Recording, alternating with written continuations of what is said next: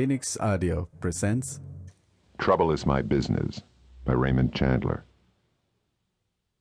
Anna Halsey was about 240 pounds of middle-aged, putty-faced woman in a black, tailor-made suit. Her eyes were shiny black shoe buttons. Her cheeks were soft as soot and about the same color. She was sitting behind a black glass desk that looked like Napoleon's tomb, and she was smoking a cigarette in a black holder that was not quite as long as a rolled umbrella.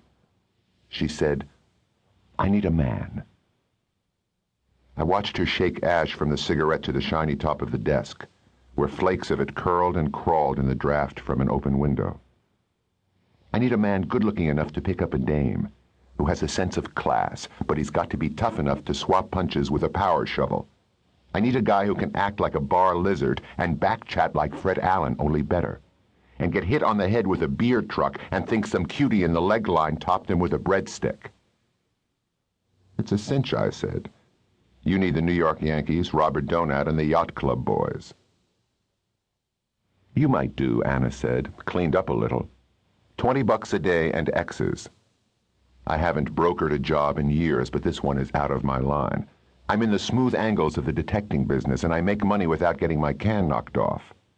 Let's see how Gladys likes you." She reversed the cigarette holder and tipped a key on a large black and chromium annunciator box. "Come in and empty Anna's ashtray, honey." We waited. The door opened and a tall blonde, dressed better than the Duchess of Windsor, strolled in.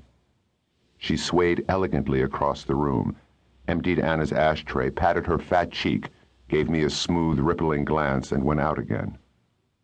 "I think she blushed," Anna said when the door closed. "I guess you still have it." She blushed, and I have a dinner date with Darryl Zanuck, I said. "Quit horsing around. What's the story?" "It's to smear a girl. A red-headed number with bedroom eyes. She's shill for a gambler, and she's got her hooks into a rich man's pup. What do I do to her?" Anna sighed. "It's kind of a mean job, Johnny, I guess.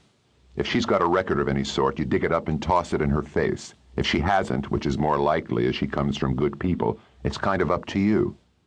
You get an idea once in a while, don't you?" I can remember the last one I had. What gambler and what rich man? Marty Estelle. I started to get up from my chair, then remembered that business had been bad for a month and that I needed the money. I sat down again. "You might get into trouble, of course," Anna said. "I never heard of Marty bumping anybody off in the public square at high noon, but he don't play with cigar coupons." "Trouble is my business," I said. 25 a day and a guarantee of $250 if I pull the job." "I gotta make a little something for myself," Anna whined. "Okay, there's plenty of coolie labor around town. Nice to have seen you looking so well. So long, Anna." I stood up this time. My life wasn't worth much, but it was worth that much. Marty Estelle was supposed to be pretty rough people, with the right helpers and the right protection behind him. His place was out in West Hollywood on the Strip.